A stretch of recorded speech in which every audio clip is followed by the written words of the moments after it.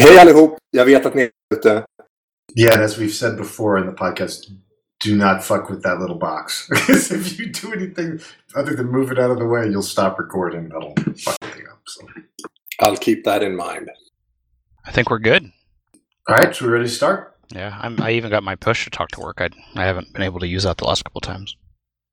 Yeah, I'm using the little box now because it's like that way I can fuck around searching stuff and not be recording what I'm doing. Yeah.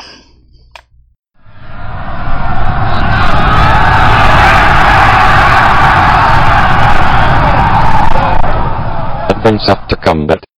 Okay, so this is the Advanced After Combat podcast. It's a podcast about our wargaming community, the Advanced After Combat Guild, and wargaming in general. And this is a podcast that's explicit. It's brought to you by myself, Dave, my bromance partner, Jason. Hello. And a mystery host. Each month we bring on a third guest host to host the podcast. Somebody selected from our guild on BGG, that's Board Game Geek. And this month, our mystery host is the Swede. Yay! Welcome. Indeed. From far up north. From the icy depths. Yes, so Swede, you're like actually like up in your cabin? Like you have like a vacation cottage or something like that?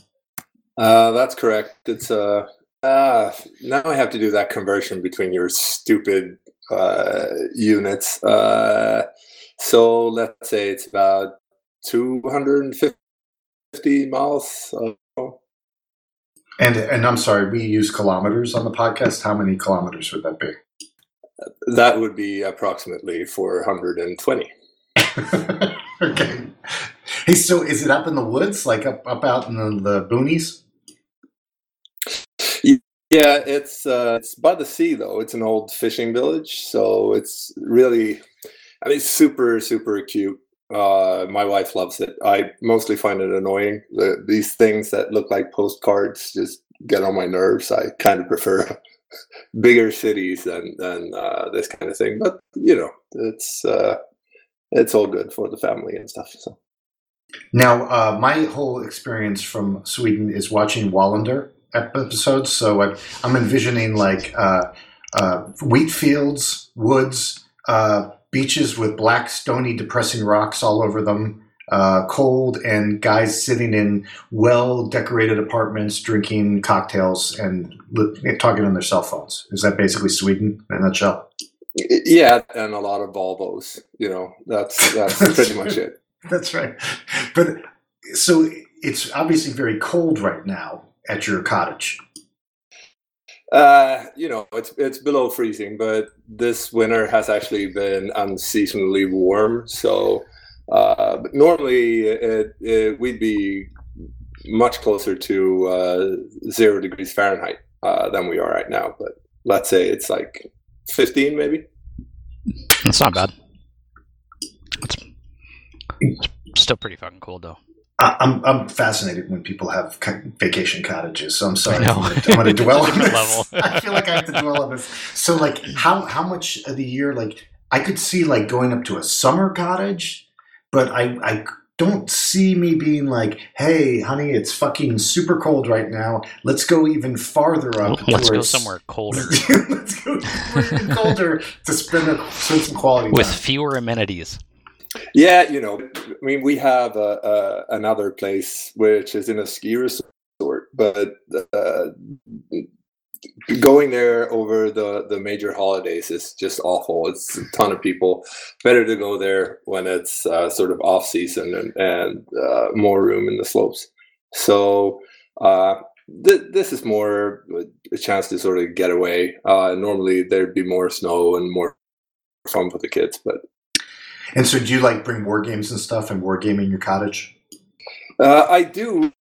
This year has been depressing from that perspective. I was actually planning to get some gaming in, but I had a lot of other shit that I had to deal with. So I've been working most of the time. Sweet. And like, how long do you guys spend up there? Like when you like go up there for the winter, do you just spend a couple weeks or? I think Probably like 2 weeks. So we came up on Christmas Day, and we're staying until next weekend probably. God, yeah, I'm sorry. I'm sure everyone's like, I've been talking too much about the cabin already. The No, cabin. this is the best stuff. It's a different way of life. I'm totally interested. I'm not even going to get into the fact that he also has has a place at a ski resort. Yeah, well, it's Sweden. Nick You likes have to keep it otherwise low-key, you lose your though. passport. That's right.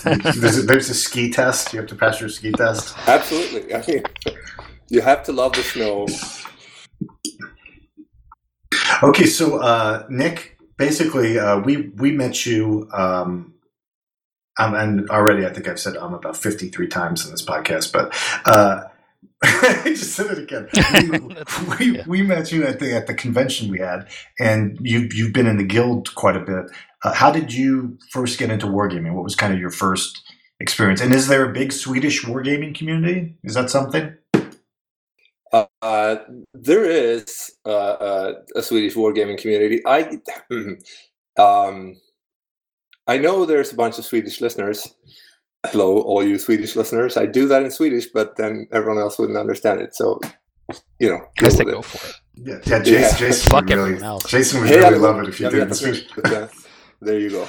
So one more time. Anyway, Dave and I were talking over. I don't hang out within that community a lot. I have a bunch of friends that are gamers, but they're Euro gamers primarily. But in terms of my history as a war gamer, I think it started out. We were a bunch of super nerdy guys that were hanging out in a game store that was in Stockholm at that point. There was a big role-playing community at the store that had a bunch of games, like a ton of them. We had no money, obviously, so we bought the cheapest games and played those until they fell apart, basically. So we played stuff like Ogre and GV and Car Wars, basically everything we could get our hands on that was less than $10.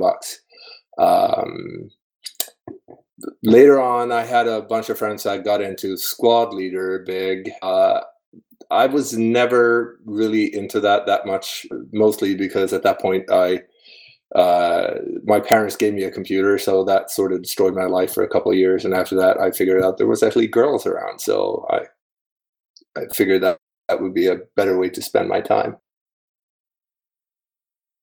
So how did you get back into it then? Like at some point later in your life, once you had a family and everything, you decided to check it out? Or? Yeah, pretty much. I mean, it's it's weird how that works. I mean, you sort of hear the same story over and over again, and you go, "Wow, I wonder why that is." But you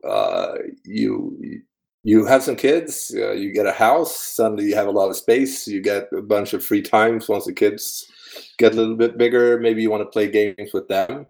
I think that was actually what really brought me back into games when they got big enough that I wanted to do things with them, and then I started looking around and I was like, wow, apparently this thing that I didn't think was a thing is a really big thing now. So I got back into it. So yeah, I think a lot of it is the internet too allowed there to be a big community, and then For sure.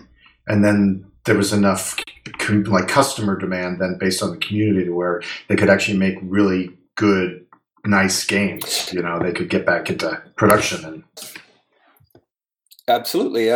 There's also the thing that most of the people, I think, and this is people might disagree, but I think a lot of the people that were gamers in the 80s that are sort of my age or maybe a little bit younger or older, they now have a fairly significant chunk of disposable income, which means that they'll spend some money on games. I mean, it's still not as big as the wargaming scene was in the 70s. I mean, in terms of print runs, at least from my understanding, what the print runs were on the games from Avalon Hill and SBI and so on. Yeah, I definitely think the board gaming community has boomed, and I don't think the war game section of that has really gotten back to where. Partially because I think the computer war games are such a strong competitor to that. Yeah, I don't know. I spend enough time in front of computers in my daily life. I really don't need to sit in front of a computer screen any more than that.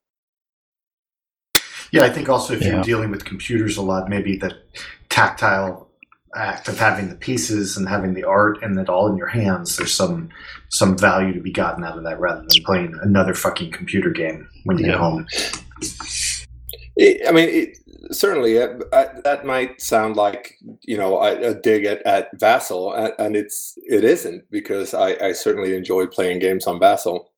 But the games that we play, imagine turning something like Axis Empires into a computer game. I mean, the market for that would be minuscule either way, I think. So. Yeah, it'll be interesting to see as GMT started to convert a lot of their games into digital versions, like how those do, I think. And I think some of them will do well. Like Twilight Struggle is obviously like a crossover, but even with Vassal, you're still playing with a person. For me, the tactile thing, like basically if you look at what I do all day, it looks like I'm playing computer games. So when I come home, I don't want to have anything to do with that. And I'll basically only get on Vassal to play with another human being. Right. Which is a big part of the draw.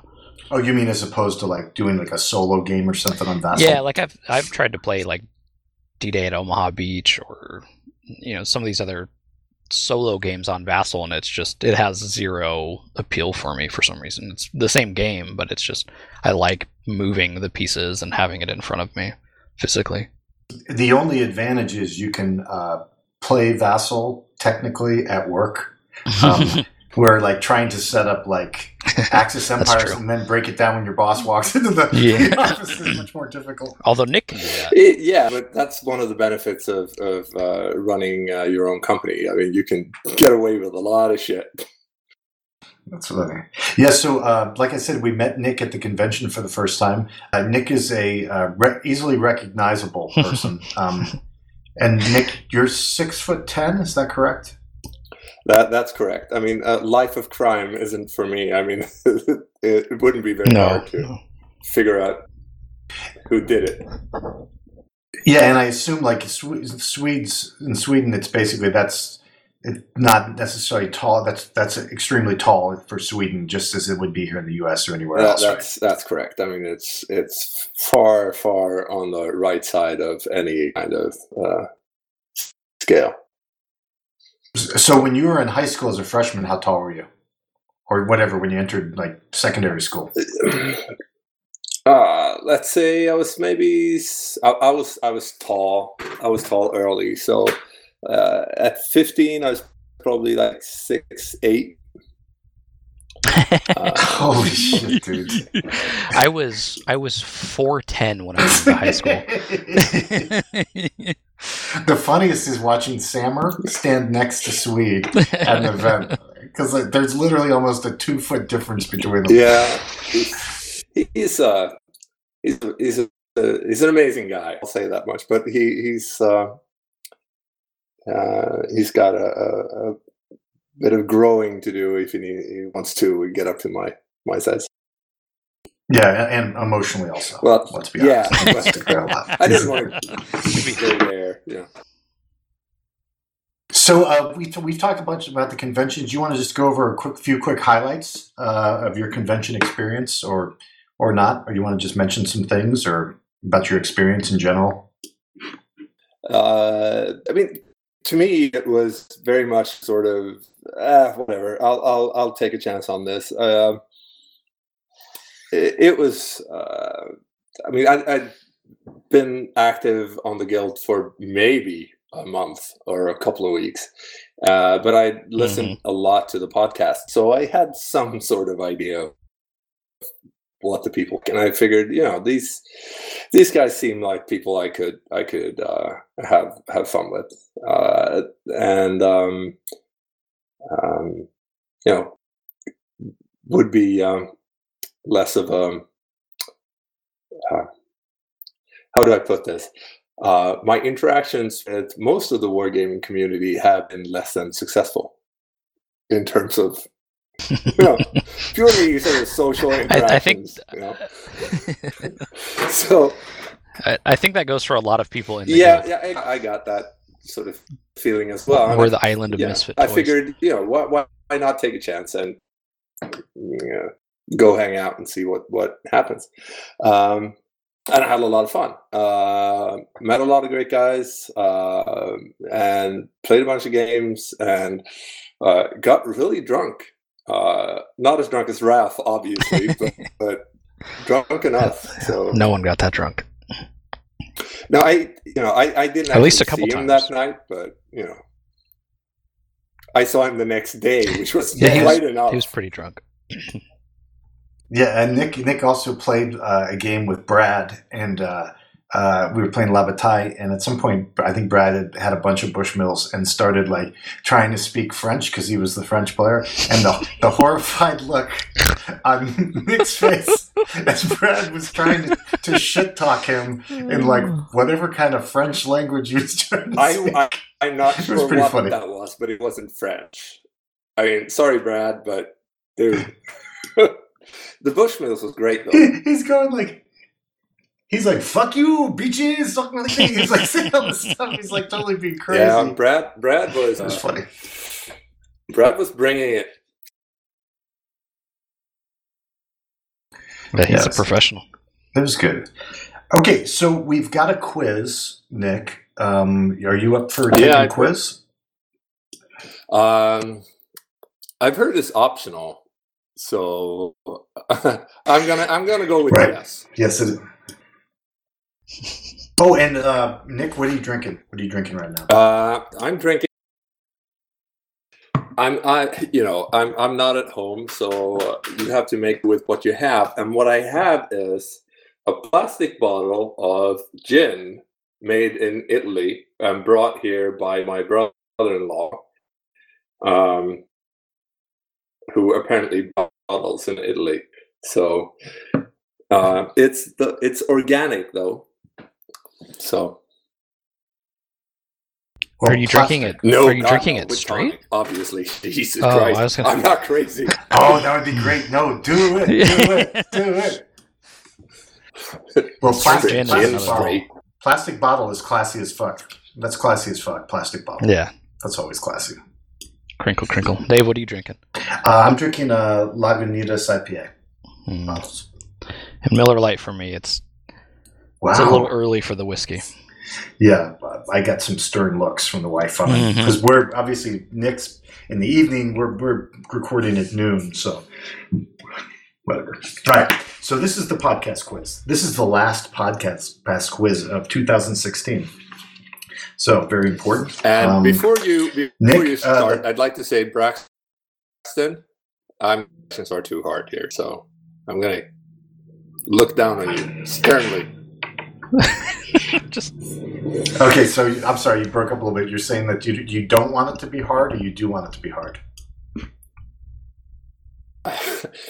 I'd prefer it if I manage to get a point or two.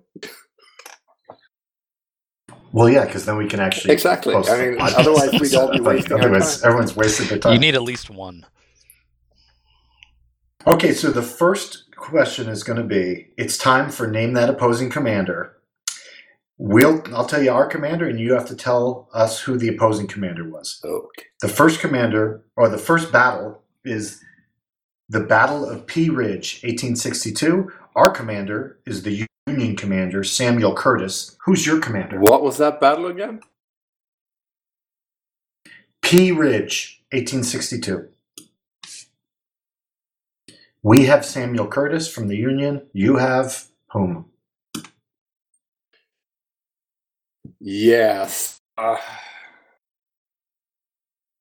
I mean, let's not trying to make any excuses here, but Civil War was covered in Swedish history classes in about 2.5 minutes. Mostly like this. Yeah, I'm amazed. And then they had a war, and someone won, and then they didn't have a war anymore. I'm like, yeah, okay, that's great. And then there was no more exactly. slavery. So even though I've actually lately in the last couple of months been in games set in the Civil War, this question is something where I'd answer, I have no clue. Okay, and that is not the correct answer. So I'm surprised. The correct answer is General Earl Van Dorn. Second battle is the Battle of Zama, 2 BC. We are Hannibal. Who are you? Battle of Zama, and we are Hannibal Barca. Zama. That's don't make sure you keep your finger on your button when you answer. I'm trying to do two things at the same time here: think and keep the button pressed. And the opposing commander was who? We are Hannibal, and who was the opposing commander? Is that Scipio Africanus then? You are correct. Good job. Nicely done. I will now post this podcast for better or for worse. Yeah. Now watch me miss the next 18 questions. So the next battle is the Battle of Bannockburn, 1314. We are Edward II. Who are you? Bannockburn. I recognize that. It's like Braveheart. That feels like, what was his name? Oh, Jesus Christ. And isn't it sad that my reference for that is Braveheart? I think that's acceptable. Yeah, that's a great historical documentary. Robert the Bruce. I don't know. Robert the You Bruce. are correct. I'll go with Robert. Nicely done. Probably the best title. The Bruce is just a great title, I think. That's so awesome. Okay, that's Battle of Freeman's Farm, 1777. Freeman's Farm. We are Horatio Gates. We're Horatio Gates, and Swede, Okay. Who are you? That rings 0 bells. Nope. Nothing. Okay, you would be General Johnny Burgoyne. That's a pretty neat name, though. I'd gentleman. Yeah. I think he was a little bit of a player. I would think so, yeah. That's code. Okay, so the next is the Battle of Hurtgen Forest, 44 to 45. Another critical battle in Swedish military history. We are Omar Bradley. Who are you? Isn't this Hurtgen Forest? You were talking about this last time. Yeah, there's a Goska on it. Oh, so it's Omar World War Bradley. II. So opposite would be So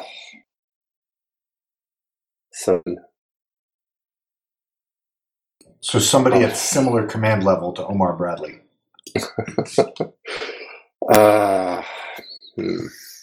And I would accept a last name too, just the correct last name.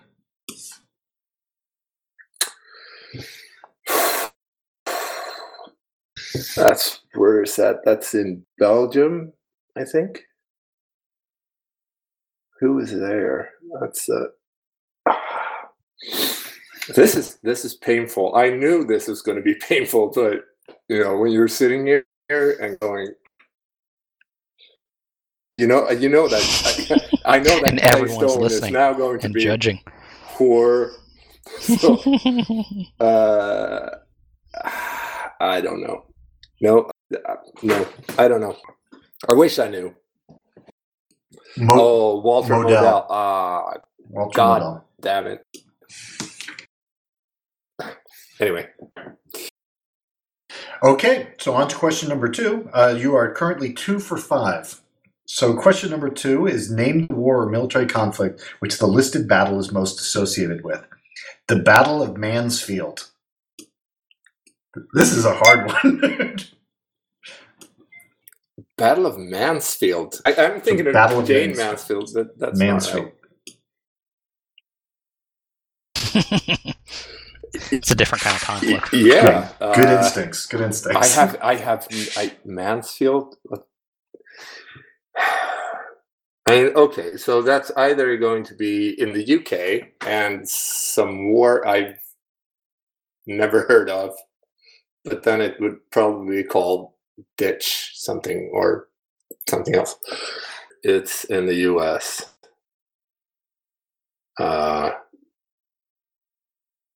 Well,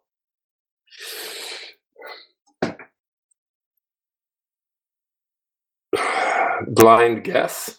So 1812, no.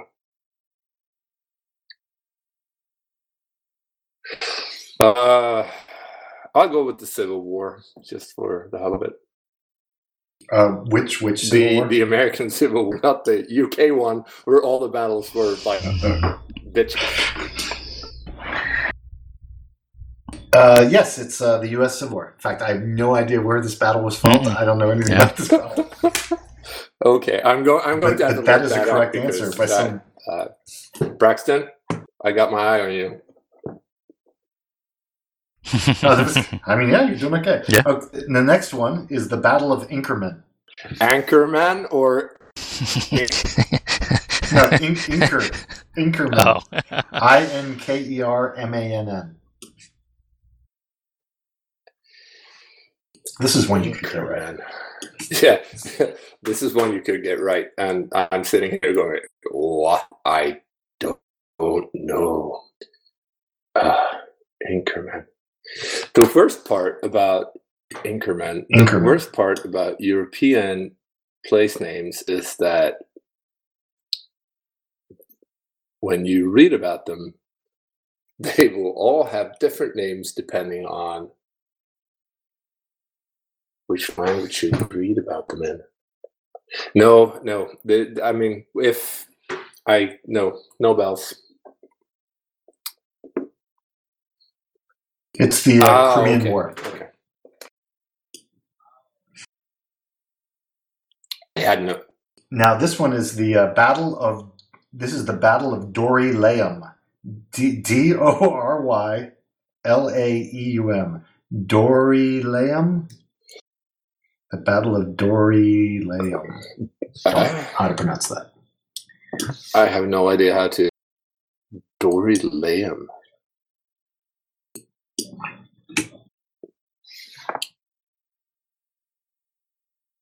Dorylaeum. No, I don't think saying it over and over again is going to. I'm just trying to. Yeah, nope.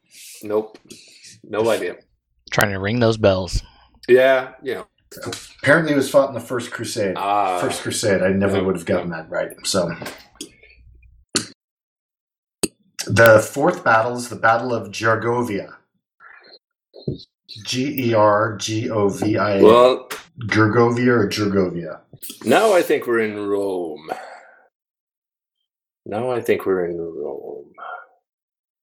And this is Caesar and Vercingetorix. So, which war? That would be the Gaelic Wars, I guess. You are correct. Good job. Now, here's one that I would expect Jason to get. Uh-oh. So this is Battle of Chinese Farm. Battle of Chinese Farm? Yeah, I mean, I know this just because of certain periods I mentioned. I don't know, maybe Jason's not as interested in this period. But Battle of Chinese. So when you're saying Jason would know it, I'm instantly thinking, oh, that's got to be the Vietnam War then. But don't read into it. Don't read into what I'm saying. Chinese farm? That doesn't sound like anything really. That's Yeah, that would probably not be the name of Vietnamese battle. But... probably not. No, I'll just go with no. No idea. It's the Yom Kippur War. Oh, okay. 1973. No, which still doesn't even make sense. even less sense. Probably. What it was is it was in the Sinai, and it was an irrigation farm that I think the Israelis have been trying to do, and they didn't really know too much. I guess because the Japanese used rice paddies and some of the irrigation, they called it China. I don't know why. There was some weird reason why, based on the irrigation, that it was called Chinese farm. It was the 70s. Everybody was racist. Logic. That's right. I just assumed it's Chinese. I mean, they're like, look, it's the desert. Doesn't China, matter. Japan, tomato. Yeah, I think it was named because of the irrigation there. But okay, but that wasn't all bad. I mean, I'm looking at 2 correct answers out of possible 5. So now you're 4 for 10. Yeah. So no, it's there's been worse.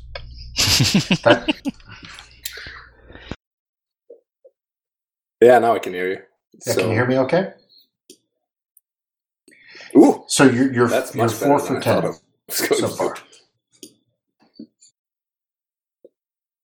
Okay, so the next part's going to be for each listed American Civil War battle, because we know that the American Civil War is clearly one of your strong suits. Name which campaign it's associated with. So I'll name a battle, and you have to name the campaign. Basically, this is the way this question is going to go. You'll name a battle, and I'll say, I have no idea. Yeah, feel free. Go with that if you don't know. The first battle is the Battle of Seven Pines. Don't know. The answer is the Peninsular Campaign. And interestingly, Braxton misspelled it, so it says the Penisula Campaign. Well done, Braxton. Okay, so the second is the Battle of Cold Harbor. Yeah, we can just whip right through these next few. Better idea. Whip it out. I don't think I'll know any of these either. Okay, so Cold Harbor is the Overland Campaign. I wouldn't have gotten that one. That sounds like a mountain, but I don't know. It's the Maryland Campaign. Wouldn't have gotten that. Battle of Champion Hill. Why do I feel like I should know something about that? I think that is an evil thought in the back of your head that is leading you astray. So I don't know. It's going to be the Vicksburg Campaign. It's the last battle before Pemberton was forced back into the Vicksburg. Then I was obviously wrong about having any kind of idea. So the final battle is the Battle of Kennesaw Mountain. Jesus. Nope. So were these campaigns named at the time, or are these what we call them now? Some of them I think were named during the war. Like, I don't know the Overland Campaign or the Maryland Campaign. Yeah. So it's interesting. So, Nick, do you know Kennesaw Mountain? Not the slightest idea, actually. So that's going to be the Atlanta Campaign. Yeah. So I'm going to need to read a book or two, obviously. Okay, so the final topic for the final question is going to be the Great Northern War and its impact on Sweden. So unlikely, to say the least. yeah, just kidding. No, it's nothing to do with Sweden. No. So, Jason, this is bonus. Oh, we're at the bonus question. This is going to be bonus. So there's going to be 5 bonus answers in the bonus question. So okay, I don't know. Basically, if you want to explain this real quick to Nick so he doesn't get confused about how this works. So, Nick, you're going to have to pay attention, especially to this question, because the last question, you didn't get any correct answers. So you need some correct answers. Unfortunately, these correct answers will be worth exactly the same as the other ones, but you do have more opportunities to get correct answers, but they're worth exactly the same, and they count against the total. But you still want to try to get them right as much as possible. Oh. But they're worth exactly the same. I see. So basically, they are exactly the same. Is what you're saying.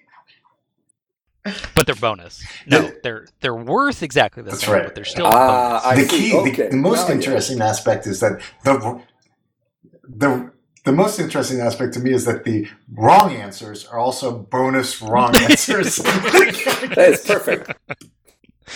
Yeah, you're not working out a 15. You're still working out a 20.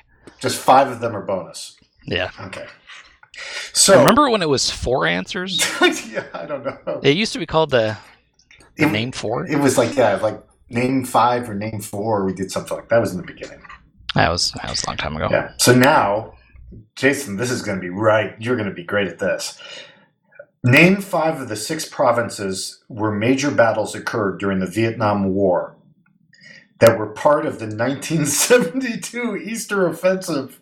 Oh my God. So 1972 Easter Offensive in Vietnam, 6 provinces where major battles occurred. Name 5 of them. Holy cow. And you have to pronounce them in the correct Vietnamese pronunciation. So you can't say like fuck toe, fuck long, fuck fuck province. Let's see. Now I have to.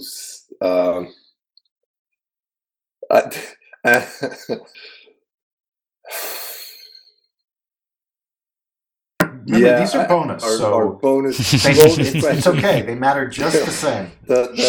I was mostly laughing because every time I read about the Vietnam War, I look at the names and go, I would never want to try to pronounce this to someone who's Vietnamese because they would throw stuff at me. So I just glaze over a lot of them. Yeah. The good news is I don't anticipate you saying No, any of them. so I mean, I know there was, I know that there was the Ho Chi Minh campaign, which was like Saigon and Swan Lock. Okay, but just to get you a little focused, this is the 1972 Easter Offensive. 6 provinces, major battles. Now, Jason, was this the NVA attacking on the Easter Offensive? This is basically right at the end, right? Yeah, so they were basically like Jesus has arisen, and now we're So they came 72. What pouring would in. that be? Like Hue, maybe? That's 68, isn't it? 68. Yeah, Okay. that's the Tet Offensive. Then what would that be? I have no idea. Unlock, maybe. Is that? I don't know. No. Okay, I'm sorry. Unlock is a guess. That's probably the only guess I can give you. That's a correct answer. You've gotten one answer correct. Nicely done. With one answer, I can. Now I want to make another guess, but that's going to be. Might as well. Quang Tri. Is that a city or is it in the? Oh, sorry. You are. Yeah. Well, Okay. I'm going to take that as your guess because you got it correct. That's pretty much it. But I am going to issue you a caution about Ralphing on answers, that you're going to have to be affirmative Yeah. in your answering. Well, ask me more questions about Swedish wars, and I'll be more affirmative. No. So, any other guesses, or that's is it? not my wheelhouse, as they say. So, Jason, could you guess any of these? I would guess Bien Hoa. No? Let me look 'em. No. No. I could probably circle them on a map better than I could name them. So the other ones are Loc Ninh, I don't know. Okay. I've got guys I work with who are Vietnamese, and like I'll try to say something that I've been in that whole thing I used to complain about with the Korean soldiers, where you'd be like Loc Ninh, they're like no Loc Ninh. Like, that's what I'm Loc Ninh. saying. But I'm like instead of the exact same you did, fucker. Like even talking about pho, like I'm like, hey, you guys want to get some pho? And they're like, pho. Yeah, well, you also All right. speak with that accent, so screw you. That's right. Like it drives me crazy. Dak To. Yeah, is one. there you go. Dong Ha, and Quantum, which I thought you would guess. Yeah, I thought because there was always some bullshit going on in Quantum. it's a hotbed. Yeah, just I think it's because it's close to the border, so it's always getting fucked with. Okay, so I'm looking at the numbers, and it's not good, but it's not bad. It's not bad. It's not the worst we've seen. We're talking 6 out of 20 with bonus. Yeah, I So mean, it's still out of 20. Decent. But you got 6. I'll live with that. I mean, given That's pretty good. Nick, I think the bonus helped you. I mean, Yeah. so having two bonus extra was a points boon. and only 5 extra questions, that's perfect. That's right. No. It's not bad. And the heavy American Civil War content of the quiz Yeah, really it's fucked to be you over expected, bad. though, That was brutal. And for the record, Braxton does not know who the guest host is going to be when he makes the quiz. So he doesn't. Except one time he knew when he and Campbell colluded and cheated in the great scandal of 2014. Yeah, They should both be ashamed of themselves. it's Campbell. Do you think he's ashamed of himself? Really? Yeah, I was suspicious right away because he was getting all the answers right. But he was like, he tried to come up with all these backstories where he's like, I was just reading this book about this. It was so fucking obvious. Jerk. Yeah. So I just came from the podcast. We're buying a car, so I've been going to all these car dealerships. Like, Are you replacing the van? Oh, the van has been sold. Nice. I sold it to CarMax. And basically my mechanic said he drove it and he's like, dude, the transmission is probably about to fail. You got between 5,000 and 30,000 miles on it before it dies, and it's going to cost you $2,500 to replace. And so at that point, it's probably totaled. So I took it down to CarMax, sold it to them for $3,000. Suckers! Nice.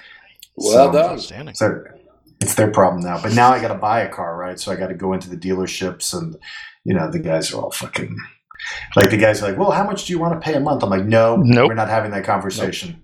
You give me the best fucking deal you have. I'm going to walk out of here, and I'm walking across the street to Toyota. So make sure that whatever offer you get me is the best offer. Yep. It's fucking, dude, cars are fucking That's expensive. the worst idea. I'm about a year and a half away from buying another one, and I'm dreading it already. So Sweden, when you go in to buy a car in Sweden, is it similar? Like there's car salesmen and all that set up, or is it there's some different? Or is it process? just an app that you just Well, assemble it yourself? Exactly. No, it depends, I guess, on what car you buy. But I would say that there are car dealerships, but generally they are much less aggressive than they are in the US. So, I mean, that because the I've seen experience is different from that perspective. Because I've seen the interaction at the train station where everyone stands 20 feet apart from each other to talk. So I'm trying to imagine like how social it would be at a dealership. You just leave a note on the car. I would like to purchase this one. Yeah, I mean, Swedes may actually find that the interactions that they still have to have just as rough to deal with as you do. But I mean, the thing is. Swedes are they like to see themselves as being just as social as everyone else, but in reality they're not. That's clearly not the case. Basically everyone I know who's been to Sweden for any extended period of time just go, I can't talk to people anywhere. Yeah, so if you just approach people and try to like be friendly with them, is that considered like odd to just walk up to someone and start trying to like initiate a conversation? You just be happy if the cops don't show up. You get arrested. No, but as You're disturbing the peace. Immediately throw down. Swedes get social when they drink, which is why they drink so much, I guess. But they only do that after 9 p.m. on Fridays and Saturdays. Now, okay, some people do it every day, obviously, but most people only do it That's on plenty. weekends. No judgment. I'm judgment. right there. Yeah, I don't hear any judging on that. I mean, drink that's during not- the podcast so that I actually speak. In fact, yeah, I don't know if I like your tone when you said that, Sweet. I don't think there's anything wrong with any of that. So. No judgment. No. Yeah, But I mentioned the it thing before. is, My I buddy think went to Sweden. Oh, go ahead. No, I was just going to say, I think the problem here is that when we say drinking, or when you say drinking, you mean something very different from what I say. What I mean when I say Swedes drink, because when Swedes drink, they drink. They basically empty out the bar. Yeah, I mentioned, I think, before in another episode that I had a friend who went to Sweden, and he was shocked at the level of just public drunkenness in like random locations. Like he was at a restaurant with his wife, and some just drunk guy just walks over and starts like accosting them, like just completely shit-faced in the middle of like a normal, like nice restaurant, just drunk out of his mind. Yeah, and that was his week. Yeah, it probably was it was a Friday night. Exactly, a big Friday night. That's awesome. I can respect that. So, what's the most popular types of liquor in Sweden? I mean, it's the local version of vodka. I mean, we're in the vodka belt, and the Baltic states. It's all potato based, whatever you can brew in your backyard, kind of liquor that hopefully doesn't. Right, so those guys just get hammered on that. Yeah, if you, I mean, Stockholm is different in much the same way that bigger cities are always slightly different from rural areas. Where I am now, it would be probably beer and vodka and nothing else. If you go to Stockholm, you can always find some mixologist, and I really detest that term for the record, but and fancy drinks. But out here, it'll be vodka, cranberry, Sweet. and Utilities. beer on tap. That's clutch. So if you were to go down to like your local little cottage bar in the town, the fishing town, would that be kind of a rough bar? Like just guys putting work in down there at the bar? Let me be clear here. This local village has 12 people who live here full time. They don't have a local bar. If I were to go to I'm hesitant to call it the city because it's not, but congregation of houses with a greater density than normal for the region, which is about, 10 miles away from here. There's a bar there. It's pretty rough. So you wouldn't bring your kids there to eat like no French fries and stuff? No. That's interesting. I mean, I know nothing about Sweden. Like, I've never been there. I've never really... And in fact, now I know two Swedish guys. I know Swede and Johan. And it's even funnier because Johan, I think, sounds more like a Swedish guy, but Swede is the Swede, and Johan's just Johan. It's like if you and I, Jason... I was just going to say, it's like if Jason and I were to go to Sweden and they were to call Jason the American. And I'm like, well, what the fuck? Here's the American and Dave. Yeah, why not? But the funny thing, I think Johan has been living in the U.S. since like the late 80s. because we were talking at the con, and he was I was speaking Swedish, and after a while, it's been a really long time since I spoke Swedish, so maybe we should speak English instead. Oh, that's interesting. So you preferred to speak? I guess like anything, you just lose a little bit. Yeah, I mean, after 20 years, I can blame them. Yeah, the other experience I had recently was I don't know how the smoke alarms and everything work in Sweden. It's probably similar, but Jason probably has more experience with this. But Jason, you ever get it where your smoke alarms start to like beep because the batteries are low, right? Yeah. So it's like 3 a.m. and the thing goes like beep, and I'm like, fucking, so you got to go get the ladder. You got to get up there. You have to find the right one. Yeah, there's 6 of them upstairs, and when it goes off, you're like, is it that one? And my wife's like, no, I think it was this one over here. We're like, fuck, because it's echoing off the walls.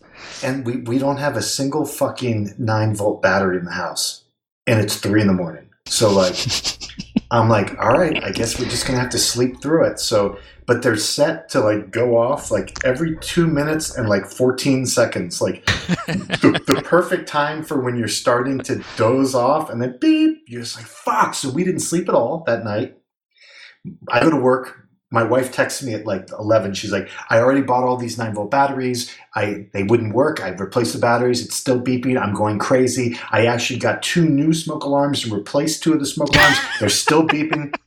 So she's just lighting money on fire. So she's invested now like $60 into trying to fix this thing. So I go and I look it up on the internet, this particular alarm, and they have this whole thing where you're supposed to take the alarm off, pull the batteries out. There's memory, so maybe it remembers the error code. So even if you replace the batteries, it's going to think it's dead. And these are also hardwired. So that's why I was asking Nick. I'm not sure if you guys do the hardwiring on the smoke alarms, but our smoke alarms are also wired into the electrical box. So, I get the fucking thing. I press the button on it. After the battery out, it goes and drains. Put the battery back in. Plug it back in. Hook it up.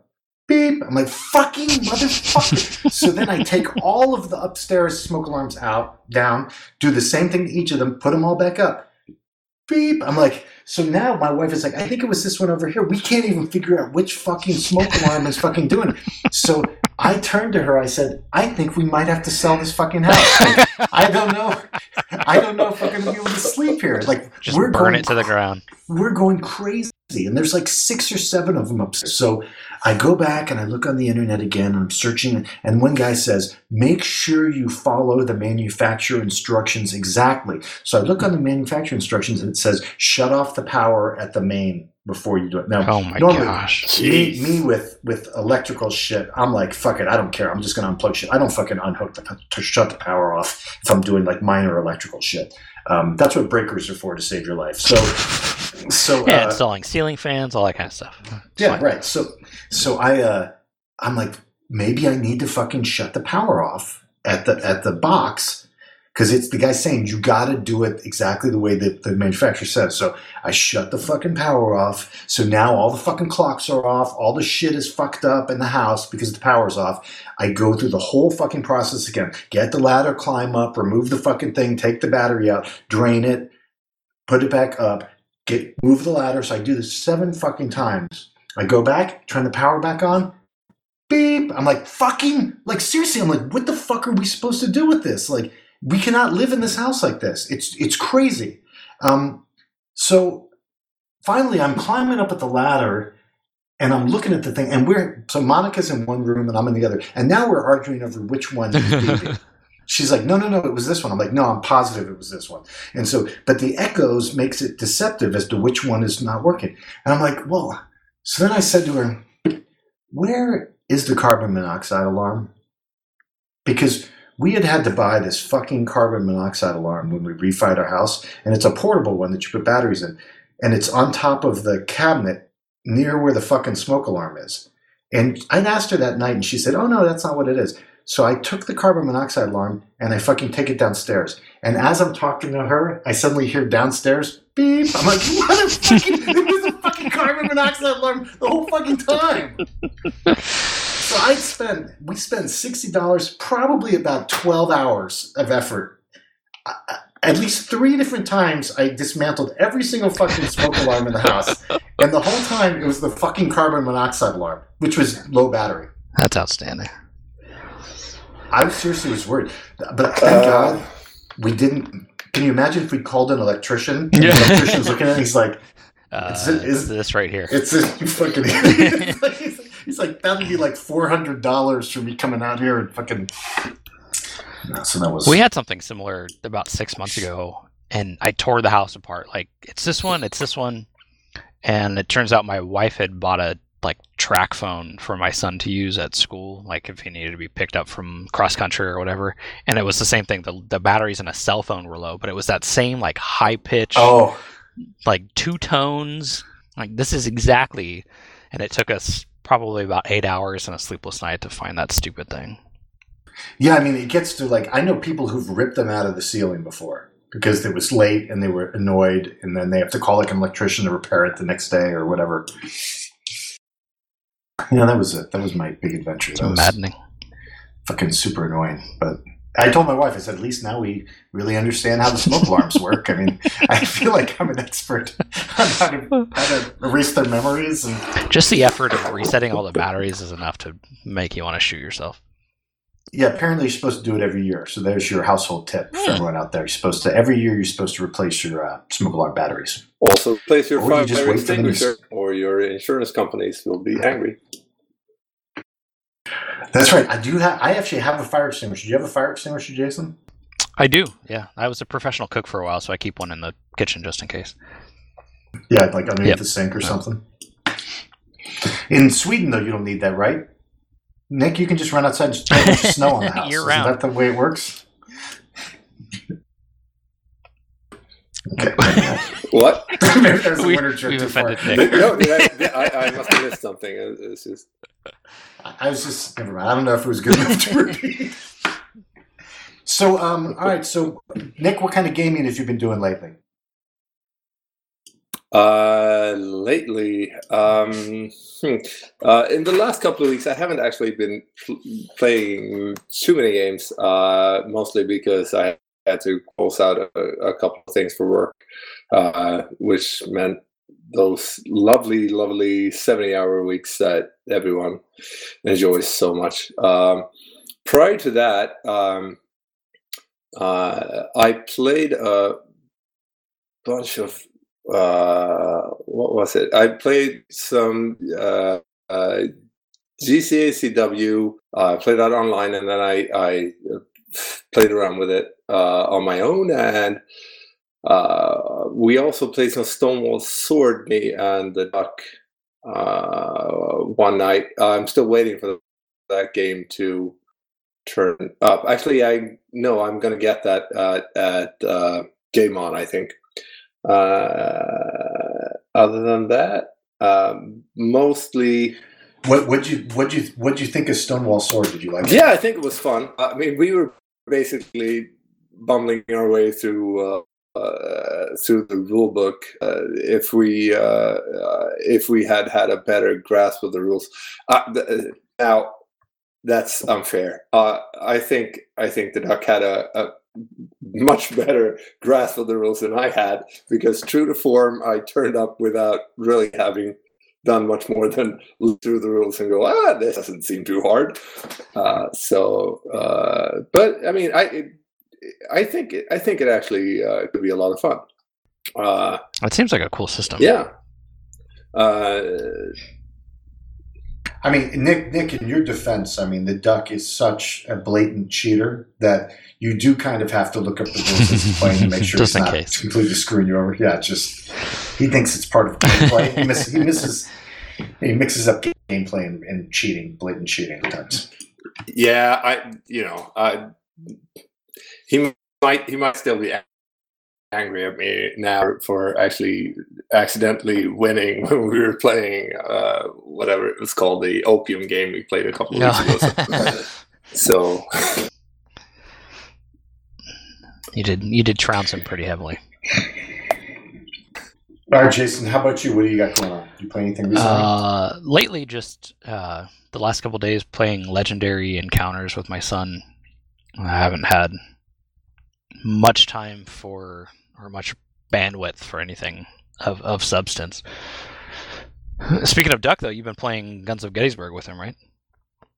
I have, and after him complaining that I was cheating, I've now retreated basically back to the positions of the original battle. So I basically had to flee. I mean, he was about to. I tried to defend out by north of Gettysburg, but I mean, I'm the Union. But basically, it's very risky because he shoved me off that first ridge line before Gettysburg, and then I had to kind of go to withdrawal orders and flee all my guys back to Cemetery Ridge in that area. So it's kind of cool. Where I formed the fish hook, and now I'm kind of waiting for the Confederates to come in. So we'll see what happens. That's cool.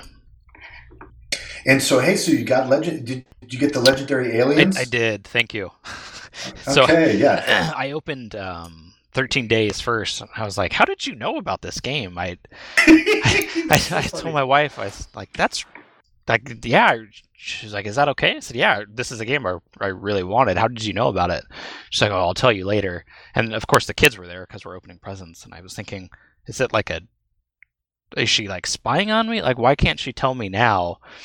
And then the last thing I opened was the Aliens Legendary. She said, "Okay, now I can tell you." I emailed Dave. I was like, "How did you get Dave's email address?" We're Facebook and she friends. said, "No, on Facebook." I said, "Oh, that makes sense." She said, "Yeah, I emailed him and asked for game recommendations, and you gave her, I guess, both of those games, but she looked at Aliens and was like, I don't know about that." And then a couple weeks later, I said, "Hey, if you need recommendations for like our parents or anything, I really want this game." And so she ended up buying it the next day. So she got me both of your recommendations. I know. She should have listened to me the first time. It's good stuff. You know, she asks me questions. Sometimes I suggest like sexual positions I think you might like. I appreciate that. Stuff like that. It's symbiotic. I really appreciate that you guys have that behind the scenes relationship. No, it was cool when she messaged me. I thought that was a really good idea. So then I tried to suggest that to my wife, but she's like, "Yeah, that's nice." So I said, "Go fuck yourself." I said, "I'm like, hey, Jason's wife is this really cool thing." But I was also kind of worried because I'm like, I actually was talking to Mitch, and I'm like, I want to get a game, but if Jason's buying it on the sly, I don't want to fuck that. You know what I mean? Like so guys, you guys have to keep your fucking BGG profiles up to date. For sure. You know, as far as what you own, because if somebody does want to get you a game, it's really useful to be able to go in there and see what you want and order those. I don't know, because that's what I did. I actually went through your shit to see what you wanted, like the want list or whatever on BGG. Right, exactly. Yeah, I keep that and what shit you up to date. owned and what you were. Yeah, you're good. I appreciate it. I mean, I don't know how much you transpose between your little sweaty book and onto BGG. I don't know which one is the more up to date as far as the sweaty book's just for plays, or just for notes on plays. Okay. Yeah, they're cohabitating. Okay, I'm glad that worked out. The 13 Days, I was wish that the more one wives you would do that. Yeah. Yeah, so when I was playing 13 with Jesse Days, was that the one you played with Jesse at the con? Yeah. Yeah, it's really fun. It basically boils Twilight Struggle down into a 30 to 45 minute game. Yeah, and I think the legendary games are really good. I think they're very easy to play. Yeah, and my son will play it, and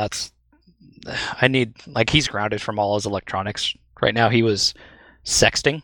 He's 10. Nice. Yeah, so we caught him. It wasn't. Luckily, he wasn't sending pictures of himself, but he was like sending dirty texts with emojis, which. So this kid still kisses us both on the lips. Like, to say goodnight, he wants a kiss on the lips. Like, how are you talking about like licking pussy on text messages to your friends and still want a kiss on the mouth? Like, hold on. He's talking about this to his friends. Like what? I can't wait to get some pussy. Yeah, basically. Like, would you rather do this or that? And you could tell like he doesn't really know what he's saying, because one of the questions he asked his friend is, "Would you rather kiss her or make out with her?" So like, okay, you don't know what making out is apparently, but you know. He's trying to figure it out, yeah. And he's 10, like that's fair, but don't do it via text where you can get caught, dummy. Like do it at recess. So he's grounded from all his electronics. So we've been trying to play board games because otherwise he drives me fucking crazy because he's 10, so he doesn't stop moving or making noise, and I just want quiet calmness, but I don't get that. Yeah. But yeah, it was a good recommendation. It's fun. A 9 and 11-year-old, I know about the moving around and making noises while playing games. While I go, can you just please? just take your fucking turn. Yeah, I'm trying to think, like 10 years old, like that seems, I'm trying to think what I was, I guess we were talking about it, but you're getting near that age where like you like, how long has that kid been in the bathroom? Like that kind of thing. Like we're there. Do you know what I mean? Yeah, his bathroom sessions are suspiciously long, and he takes like they're epic. They're epic. So he's a short, small kid. There's not much to bathe, right? But he takes 40-minute showers.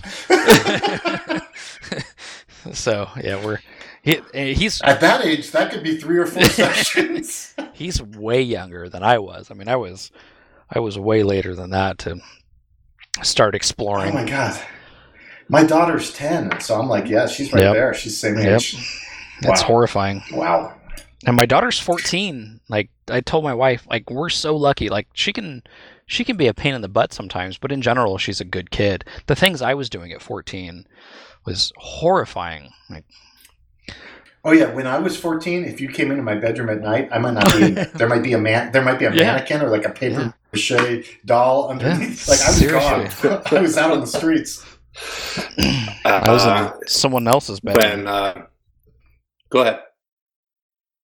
Exactly. I mean, where I grew up, we lived in an apartment, and it was on the first floor. And just outside, there was a small like roof that was over a bunch of garages that were at the bottom floor. So I could basically just step out of my bedroom window and just jump down from that to the street, and then take the subway. Or the subway mostly into town, which led to some interesting. That's crazy to think about now. Yeah. Plus, Nick, you were tall, right? So you could probably pass yourself off as a much older person, right? I mean, well, like even at a young age. When I was 16, 17, definitely.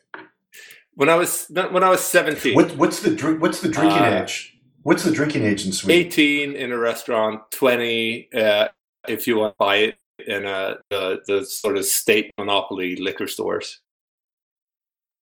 But okay, so you I had a so you go ahead. No, okay. I had a friend in school who didn't drink, but his dad was Yugoslavian. We were classmates, and there's a class photo from 6th grade. So we're 12 maybe, and there's the teacher, female teacher. There's a bunch of kids, and then there's this guy who has a beard. It was always the guy with the beard, the guy who used to buy all the booze. Exactly. So we just sent him to buy the liquor for us. Funny. Yeah, every group had to have one kid that had a beard. That was the kid that had to go in and buy all the beer at 7-Eleven or wherever. I just had friends of older siblings, or my friends had older siblings, and their friends would all like provide us with whatever we needed. Which, looking back, is like as a 22-year-old. How old these now kids were. I would never buy booze for a 14-year-old. Like, that's crazy. But I guess back then I don't want to get into how crazy my childhood was, but my mom would literally buy us beer. Nice. It's good looking out. But the other thing you got to be concerned about, though, is raids on your liquor cabinet. Right, because you've got a pretty extensive supply, right? So. Yeah, and I've thought about that. I made my daughter, because whenever I make a drink, my daughter wants to try it, and like sometimes she'll surprise me. I made a zombie at home a couple months ago, which is like 5 ounces of rum. I mean, this thing is so strong, and I let her try it thinking she would think it was disgusting, and she loved it. So now she's like, will you make me a zombie? But I made her drink some Japanese whiskey the other night, and she about threw up. So I think at least the straight liquor is fine, at least for a little while. But yeah, we have like dumb shit like whipped cream vodka or strawberry vodka that I'm sure she can get into. They'll snag that stuff. Like, I seriously would always steal it. We drink my mom's cooking sherry. Just anything, right? Yeah, really, anything. And like, then we would do the thing when they put the lines on, then I would pour the water in and dilute it to make it look like it was not missing. So, yeah, watch out. Yeah. Be a bad experience. They're that age. You think you've got a nice bottle of liquor and it's like half water. I would lose my shit. Yeah, that's the worst crime. It's the deception. Yeah, you can drink it. That's fine. Just don't dilute it. Yeah, that's good. Well, I'm glad you guys enjoyed the game. I think it's a cool game. I think all the legendary games are kind of cool. It's a deck builder, right? The same way as all of them. Like, you kind of build your deck as you play. Yeah, it's because we have Marvel legendary, but the Alien is a little bit more. You feel like you're actually doing something because there's like objectives you have to accomplish as the bad guys come out. Yeah, it's a lot of fun. Yeah, that's cool. Hey, so one of the things I wanted to talk about with Nick here is Nick has played, or at least has some experience with the Vive l'Empereur system, and he's also seen some Labatai since we kind of did a little bit of it at AAC Con. And I don't know, Nick, did you want to talk a little bit about your feelings on the differences between those two series? Because, both of them are kind of like tactical in a way. One is maybe more detail-oriented than the other, but I'd be interested to hear your impressions, Nick, on it. Yeah, I mean, that pretty much sums it up. The core of it, Labatai is definitely far more detail-oriented. I like Labatai. If I had more time, I'd play Labatai more. The benefit for me, I think, with the Vive l'Empereur system is that I can, if I get home late from work, which is actually, I think, when I've played this the most. If I get home at like 10 p.m., everyone else is asleep, the kids are asleep, the wife is asleep. And I know I got, 2 hours, 3 hours to wind down just to sort of get to the point where I can actually go to sleep myself. And I can just put something up and get to a point where interesting stuff starts to happen and shit going quickly. The Vive l'Empereur system is easier. I think that's partly because I basically specifically for that just set up everything or pulled out everything for the scenarios the scenario I normally play. So the setup is reasonably quick, but if I compare them, if I had enormous amounts of time or at least far more free time, I'd probably be playing Labatai more because it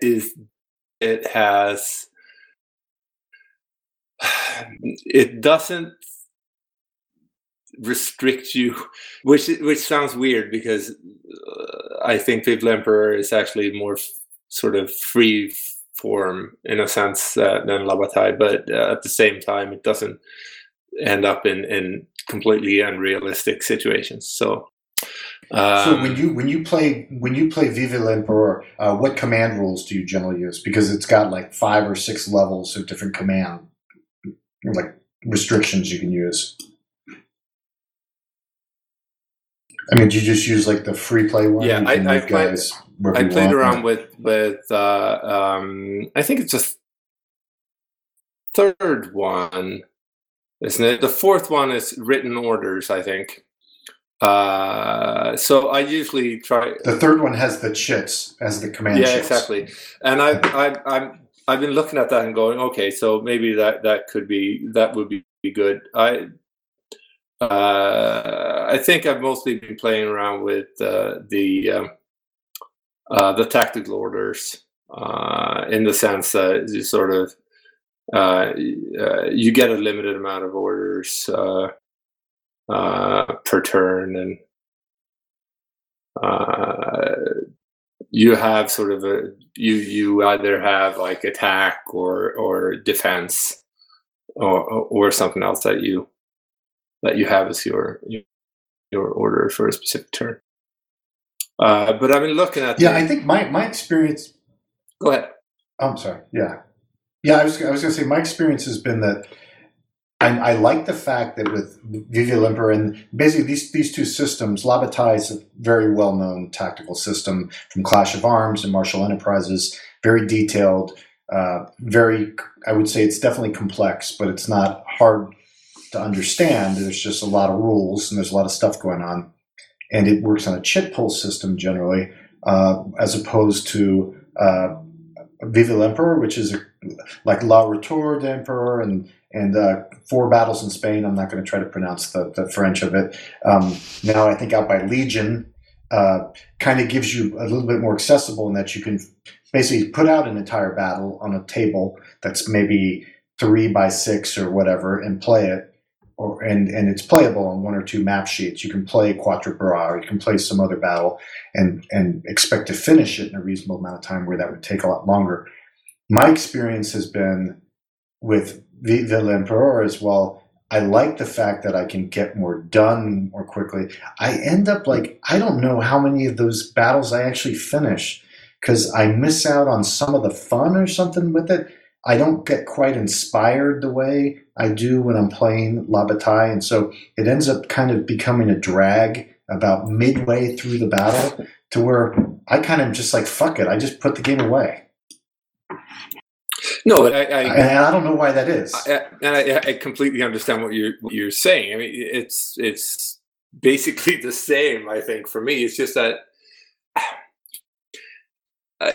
just the fact that I can get going faster, and I think it's more of a consequence of the situation in which I play rather than anything else. Because if I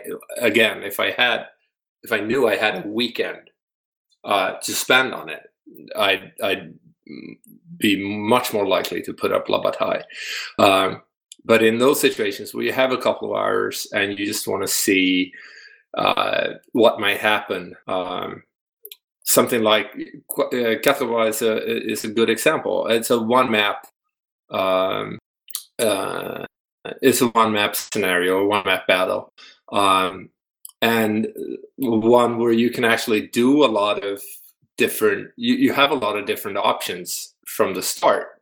Right. It's a really good battle. I mean, to play, there's a lot of challenge. Absolutely, a lot of challenge, regardless of which side you're looking at, and there's a lot of where you can go if you want to send, if you want to go up and try to outflank with your cavalry and head up and try to stop the enforcements by going around or something else.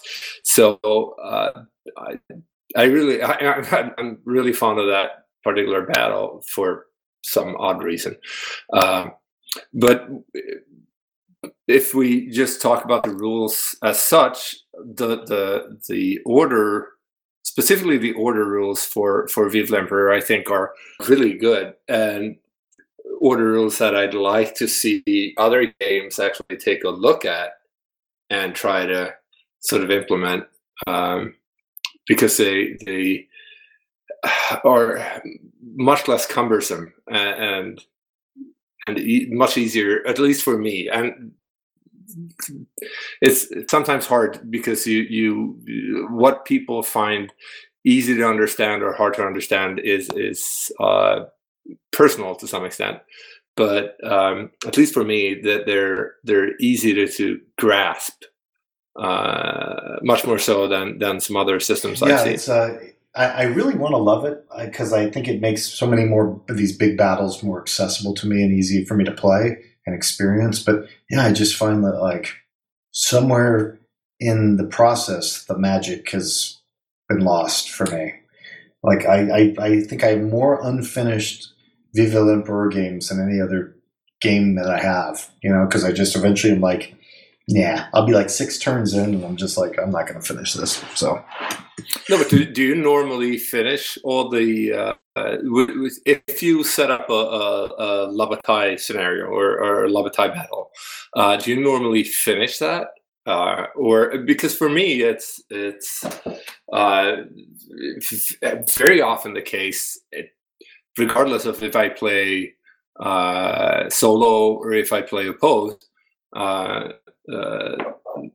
it's very often the case that you never finish. You sort of get to a point where you sort of go, okay, I'm done, or we're done, for whatever reason, and you sort of got something out of it. Well, I think the difference tends to be that with Labatai, usually if I'm going to stop, it's because I've got to pick it up for some reason. Maybe I've got to put something else out, or whereas with Viva the Emperor, it feels like I generally pick it up because I'm like, I don't want to play this anymore. No, I know. I think partly that may be specific to the way I end up playing games due to sort of work and everything else, where I have a hard time, and I've been trying to sort of work around this in various ways, but I haven't really found a way to do it that works.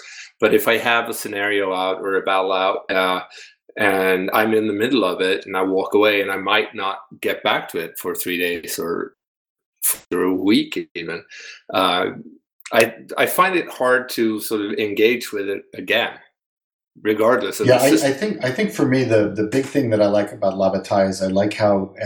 Well, I agree that it's bullshit as far as who the player is and who you're representing, and that the player is way too involved with decisions at the highest levels as well as decisions at the lowest levels of command.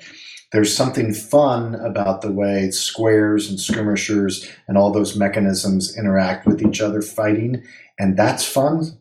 Whereas in Viva the Emperor, it's me rolling a d6 and checking a chart and seeing that I put a hit on a guy. So I think that's maybe the issue for me. It's the process of Labatai is more interesting to me than the process. Yeah, but Labatai tells more interesting stories than Viva the Emperor. That I think is without and the skirmishers is definitely one of those cases where that system is much better, I would say, than Viva the Emperor. But it's also I think it's obviously much heavier. I don't know. I can't remember. What is it? It's like 40, 50 pages of rules, maybe, compared to Viva the Emperor, which is, if you want to play with the standard rules, it's like 18, 19 pages. Those are written in the sort of, whatever, you feel to do something fun. I know, but part of the problem with the Viva the Emperor rules is they tend to be very loose, and it makes it. I find I'm almost checking the rules as many times to see, like, okay, now I'm disorganized, so what does that mean? Or like I'm constantly like jumping around to try to figure stuff out. Even in Viva the Emperor, I find myself looking up stuff quite a bit. So this makes me want to play Labatai again. That's the I idea. would love to play Labatai again. It's just one of those. It's one of those games where I feel like every time I sit down with it and do something with it, I want to just go, okay, so I need to get someone at gunpoint, more than likely, considering my friends. I need to get one of them to play this game with me, because I want to go up to this place, for example, a normal weekend when I'm working, or not working in that case, and go up here and just lock the doors and play for 3 days straight. Well, because it is chip pull, though, it's actually a decent solo game. Absolutely. You know what I mean? Because you never know what's coming out of the cup.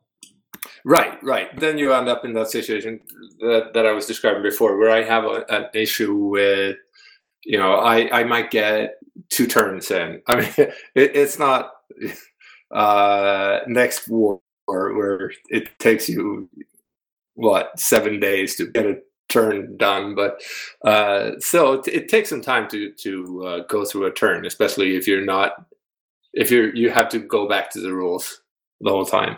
So you got 3 hours, you get to a turn or two, and then you leave it, and then you have to come back to it and go, okay, so where was that? But I think that's more of a personal preference than anything. Yeah, and maybe the truth is that Lavatai is a much better solo game, and because I do end up doing a lot of my gaming solo, like I played Campbell, and I think I've played Rodvik also, and we did the Quatre Bras battle, and it's fun. We had a good time. I enjoyed it much more face to face. Even playing like the basic, I think we played like Command 2. I don't think we even played Command 3. We basically played just with command radiuses, which you have to play with, because otherwise the game gets ridiculous with cavalry units just running all over the map. So, but we did that one, and it was fun actually. So maybe it's just a better game face to face for the Viva l'Empereur system, because I think the otherwise. If you're going to play a game solo, the interactions and the processes need to be interesting in of themselves to keep your interest. Otherwise, it's like, okay, I rolled a 6, I rolled a 2. So that's it.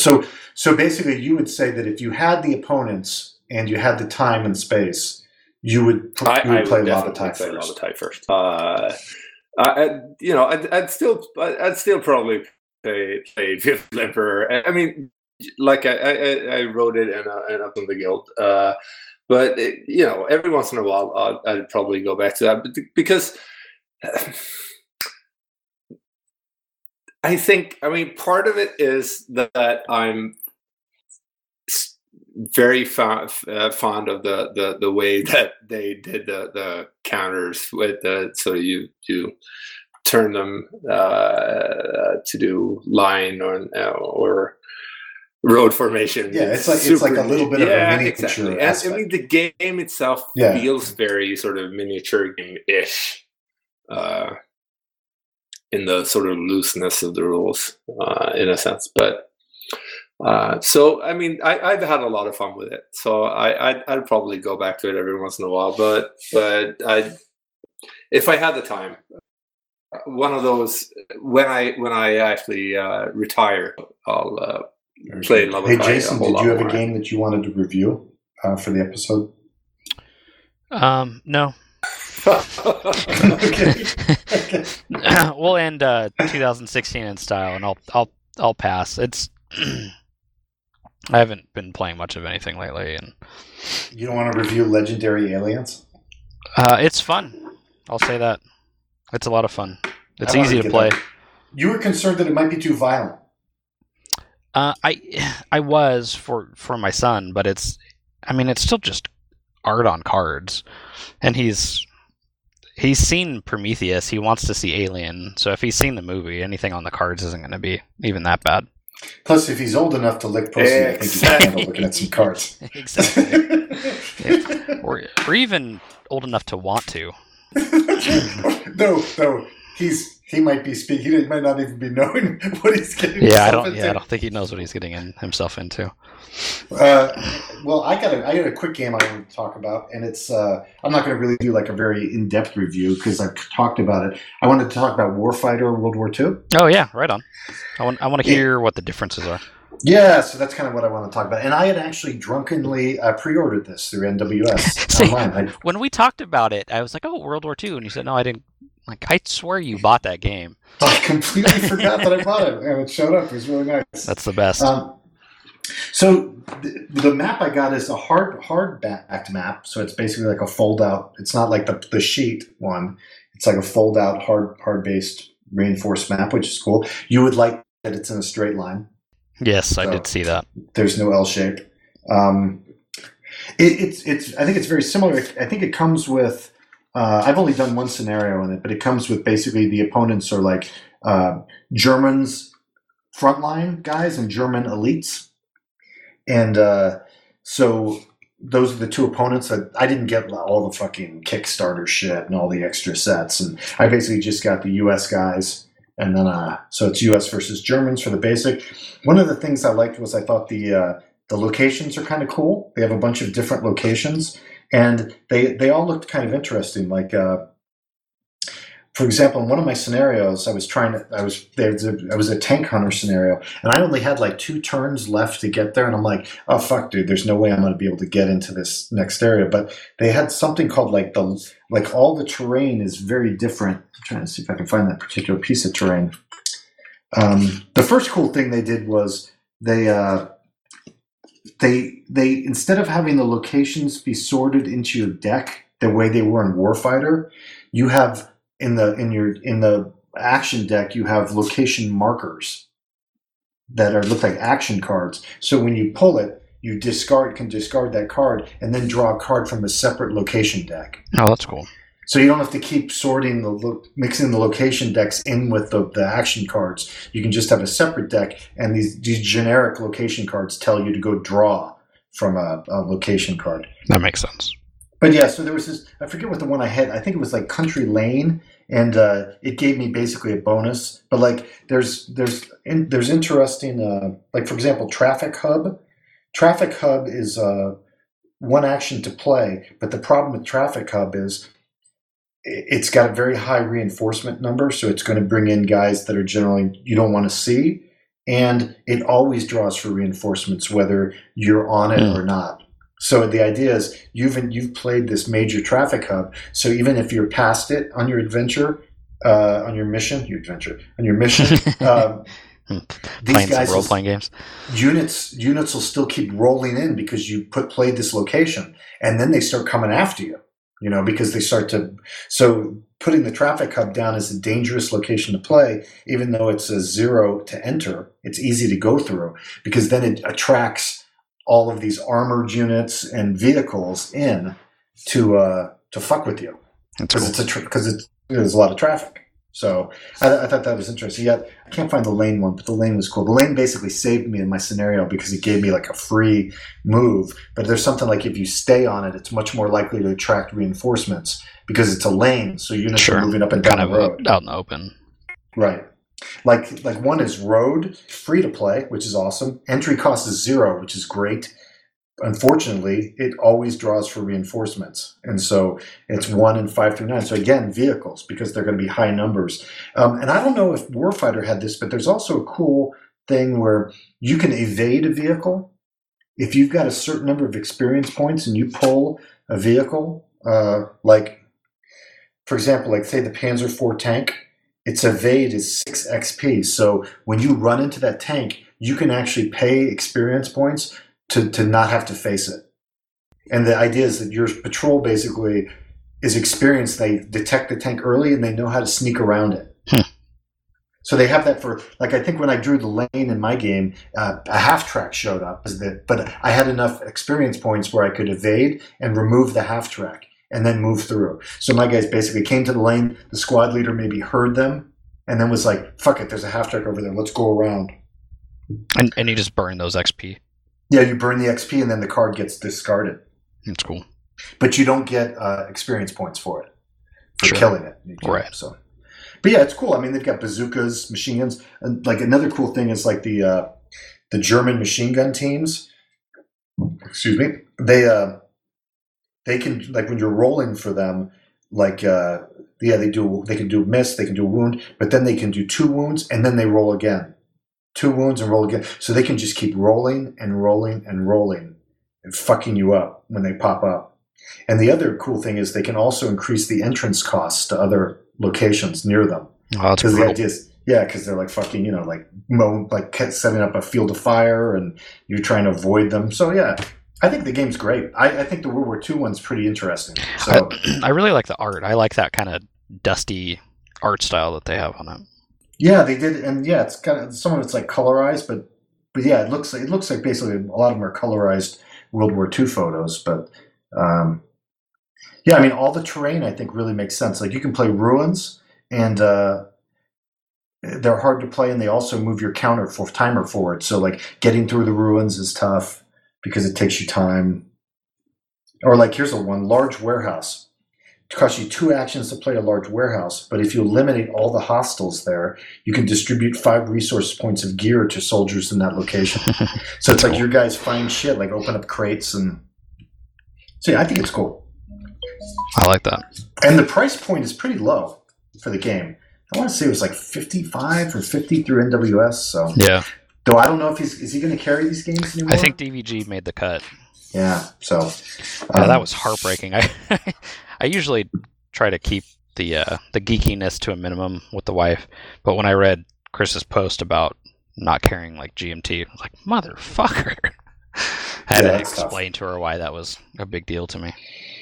Yeah, I think this game's cool. Like just playing the World War II American set that I had made me want to then see, I wonder what the Soviets would look like, or I wonder what made me want to get other packs. So that's good. I recommend it. Good to hear. Yeah, it does look like it's a little bit more refined from the first one. Yeah, I think so. And it operates very similarly. I wasn't able to detect too many differences. The big thing I noticed was that they had the location cards, which seemed to help out. But yeah, so it's good. I liked it.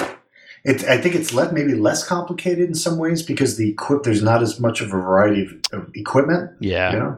So yeah, you don't have to worry about knee pads and. Yeah, the first one was that the Special Forces one. Or? It was the Gulf, like Desert Storm wars, like Gulf War, Iraq War, and like Covert Panama, Jungle. Right, like Colombia, like fighting in Colombia or whatever, like clear and present danger type shit. Oh, I was drinking that. That almost hurt. But yeah, I think it's good. I think they might have changed some of the little things, but yeah, I recommend it. So I give it like 7.5 probably stars, and beers, yeah, whatever. A lot of it. So drink it up. Drink as much as you want. So I mean, you'll play it wrong. Yeah, it won't matter. You'll make mistakes when you play, and you'll figure out later that you did some things wrong. But I mean, I think you'll probably die anyway. So, like if you cheat in your favor, that's not going to make too much of a difference most of the time. But the cool thing is sometimes like you think it's hopeless. Like there were a couple times where I'm like, I got to get like 3 locations, and I've got like 2 on the timer. Like there's no way I'm going to get there. Like I had my bazooka. I ran up to a tank and I fired my bazooka and I immobilized it, and then I was panicking. So then I'm trying to reload my cards to get a card that's going to save my ass before the tank fires at me, because the tank can literally kill everyone.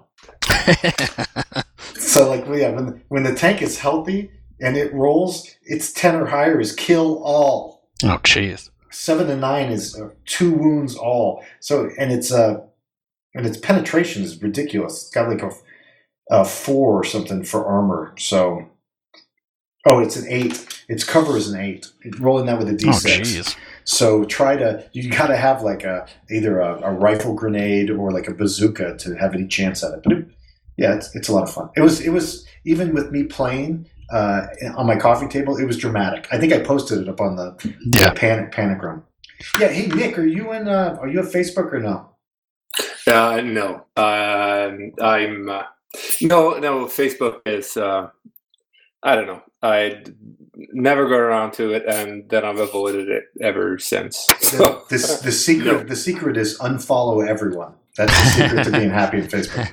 And make yourself unsearchable. That in general life. But we have a panic room, which is we have a panic room on Facebook, which is actually highly entertaining. So that's usually like, I think I posted some stuff about my game up there. So that's it. So Nick, did you have a game that you wanted to review? Yeah. So I was thinking about this. So what do I talk about? Because lately I haven't been playing a lot of games, but I figured, okay, so why not talk about something that I've actually been playing during the fall to try to figure out if it would work for what I wanted it to work for. So basically, again, it's like Napoleon. Napoleon comes back all the time for me. I don't know why. The guy is just interesting. Hey, Nick, you actually let up off the button at the exact moment you said the name of the game. I did is there a say the name name of the game. Or Yeah. did you not mention it? No. Okay. I'm being cut out, and I was I'm like, I doing don't one know of what he's talking those, about. lead-in kind of things.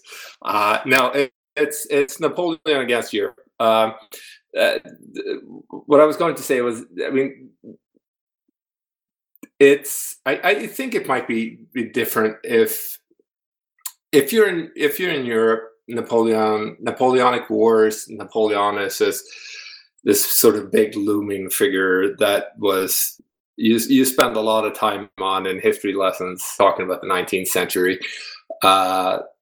And the guy came from Corsica, and if you've had any sort of interactions with France and French people in general, you know that that's basically the only good thing Corsica is famous for, because other than that, Corsica is only known for having produced the worst organized crime that sort of exists in metropolitan France, as they call it. They really dislike Corsica. Like, I don't even know it. I mean, as much as you guys like Canada, I would say. But so anyway. Yeah, I don't know if that's possible. I don't know. I think you might have. Well, you haven't heard the French talk about Corsica, obviously. Anyway, so this is a Hexasim game. It came out about it back when it came out, or maybe I think it was 2012 or 2013, thereabouts. And I read about it, and people were saying that the rules were bad. So I figured, okay, so I'll pass on this, even though it had some other aspects that were interesting to me. The main reason, other than the fact that Napoleon was involved, that it interested me was that it was a CDG. And if you're like me and most of your friends, or all of your friends that actually play games, mostly play Euro games, you know that you can probably get them to play CDGs. You can get them to play like coin games, or Wilderness War, or Washington's War, or Path of Glory, something like that. If you sort of bribe them or threaten them or have some sort of dirt on them. Other than that, you're basically stuck. I mean, trying to get them to play La Bataille is it's never going to happen. So when I saw this, I figured, okay, so this might be interesting. Then the rules were bad, so I passed, and then I think this spring in 2016, they released the second edition. So I figured, okay, how about I take the plunge and see if this works. The thing I have to do then, this is going to sound like me complaining now, but it's not. It's just sort of a fact of life. If I want to get someone to play that kind of game with me, I need to play it myself.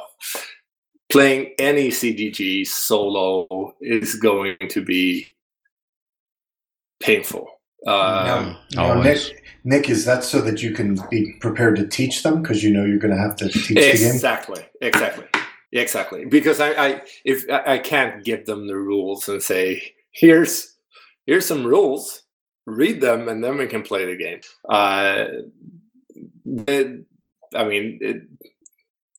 It just wouldn't work. I've tried that, and it actually, when I can teach them the game, it works much better. However, so this game, it's one of those games that I really want to like. It's got beautiful components. I mean, absolutely beautiful components. I'm strangely partial to mounted maps for this kind of game, because it makes it possible for me to just grab the game, go somewhere else, and play it with people. I don't have to bring like Lexi or and even though this has counters, it's not a lot of counters. So people freak out when they see tweezers. Generally, it's one of those things that made people go, I didn't know this was a medical procedure that we were getting into. Or like at AACCon, where Brad had a gigantic pile of all of his Moscow counters in one big heap, and then we spent the next 4 hours sorting them all out. Yeah, and the thing was that most of it was done by myself, and I think you helped out, and Dr. Rocket, I can't remember his name. Carl.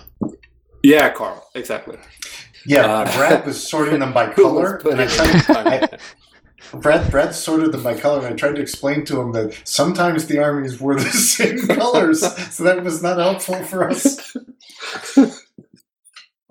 Yeah, it was. Yeah, so you sort of have to try to spoon feed it a bit. If I want to play this kind of games, these guys, and they have I like playing Euro games. It's just that I want to play these other games too, and if I want to play them with my friends, then I have to help them out. So I need to teach them the game, and I need to make sure that they don't have to deal with stuff like tweezers and sorting counters into counter trays and stuff like that. So yeah, where was I going with that? I guess. So you were playing. You had to play it solo because you had to learn. Yeah, exactly. So you could show them. And I played it solo a couple of times to try to get the hang of it. There's a couple of scenarios that you can go through. The campaign game itself is 1805 to 1814 basically. I think there's an 1815 scenario as well when Napoleon gets back from exile. The problem, and this comes back to the general problem of rules to some extent. I think they've cleaned up the rules. I haven't read the first edition ones, but there are far more ambiguities in the rule set, and which is worse on the cards than there would be in any other game. And to me, that becomes then a problem, because if there's one thing I've learned over time, it's that the people who like to play Euro games, they like very clear rules. And when you have ambiguous texts on cards that they have to sort of read through, figure out, that's not going to play out well, at least, because then you end up in discussions about, okay, is this good or bad or whatever. But the game itself, you basically play through every year. Every year is divided into, well, we can call them rounds or something. Each of those rounds you play a card for activation points, basically like a bunch of other games, and you can activate your commanders and move stuff around and try to take over most of Europe, or in the latter part of the game, once you've ended up angering large enough amounts of Europe, you're going to be sort of retreating and trying to hold on to France as Napoleon. Now, Nick, Nick, a quick question. Yeah. So when we say this is card driven, is this like the traditional kind of like you can play the card for its event, or you can play it for like ops points. Or... Exactly. So it's activation points. You have a hand of cards between 6 or 10 cards, 6 and 10 cards, depending on the areas you control. And basically, every round you play a card. You can either play the event. One of the problems is that a lot of the events are uninteresting. So mostly you play for the activation points, and then you activate using those points and do stuff. You then pay a price for activating enders. The French ones are easy to activate. The opposing coalition is much more slow and much rougher to play. And I think that in general that's basically, it comes down to if you play as Napoleon, I think it's much more enjoyable. If you play as a coalition, it's pretty painful at times. I mean, CDGs can be painful in the sense that you look at the card and I don't know if I want to play the event here, or do I want to play the activation points, or but in this case it's actually pretty damn okay. So damn painful. when you're playing like through a campaign of this, how is it modeled to where kind of Napoleon's, his rise and fall, or like nations? I assume the coalition can activate allied nations at some points and bring them onto their side and grow or in strength, or yeah, exactly. I mean, they can. There's there's an interface between years, basically, where you can where there's a diplomacy phase, and you can then get recruit more nations, or recruit other powers into the coalition. There's also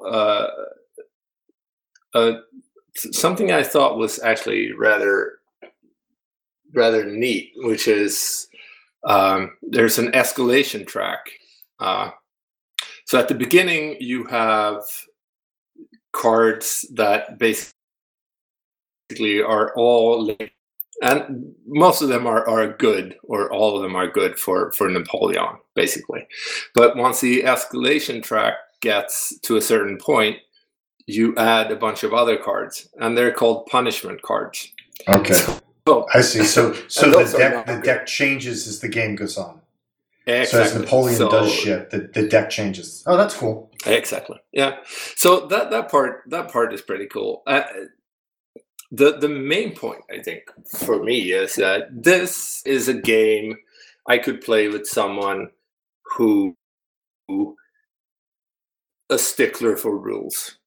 I mean, people have very different relationships to rules. Sometimes, if you can't, at least to me, if you spend like 3-4 minutes, 5 minutes for a rule, find it. I generally tend to go, whatever. Let's just try to go for whatever seems logical. Yeah, it's time to move on. I don't want to spend half an hour looking for a rule. I want to play the game. So if I played with someone who was like that, I think this could be pretty funny. It takes longer than I would have wanted. I think after the first couple of turns, you run into like 45-minute to an hour turn length, and when the game is 10 turns or 10 years, that actually takes a whole lot longer than I would be willing to spend on a game like this. For the people I would can Napoleon end the game early? Can he win the game at some point and the game's over? I think it ends, if I recall correctly, if he gets more than 20 victory points, that could happen.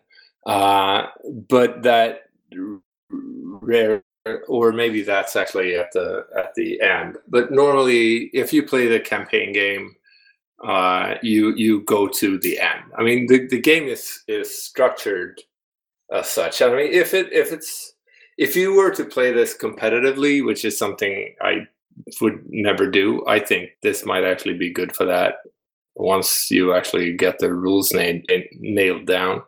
But for my purpose, and are the rules issues mostly from translation? Is it like a French to English translation issue? I don't know. That I think a lot of people thought that when the first edition came out, and I actually looked at the French rules. Now, I'll have to admit that my French isn't good enough to actually read rules. Have you showed the French rules to Brad? Because Brad could definitely help me with understanding the rules there in French. But no, I think the problem for me is I really wanted to like this game a lot. Since I wanted to play. You want to dislike it? No, I wanted to like it. I wanted to be able to take this to other people and go, well, okay, let's play this game.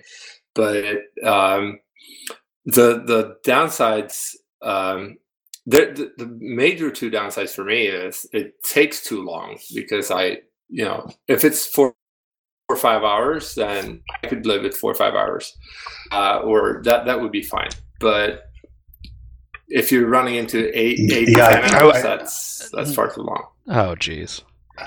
I was going to ask, because some CDGs you can play in 2 hours, some are 4, which is a little bit excessive, but then some are like 8 to 10 hours, and that's for a game like that, that's just too much time. I think all these Napoleonic strategy games though take a long time because War and Peace, Napoleon, just because you have this big swing over a period of years, it's like it's such a long period of time. I think Empire in Arms, they're all long.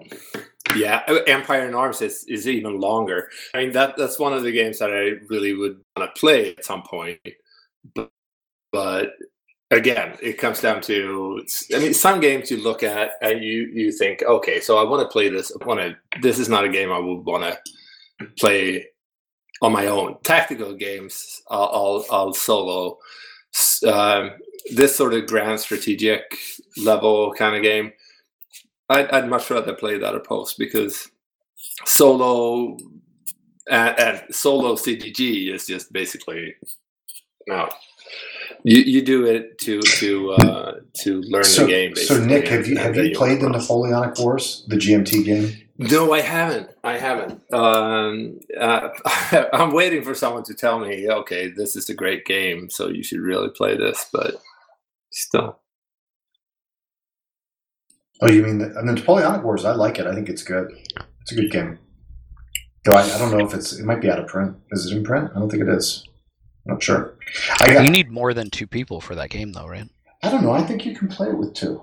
One person just plays a bunch of nations, but I'm not sure. I got a great set from the White Duck 2 years ago where Jesse included it, but he included all the miniatures for it, like little plastic pieces for all the armies, and it's pretty cool. That's cool. That's cool. Okay, so overall, Nick, how many stars would you give the game? Yeah, the thing is, I think there's a good game in here. If I played it with someone that wasn't sort of a semi person, it would probably be like a 6.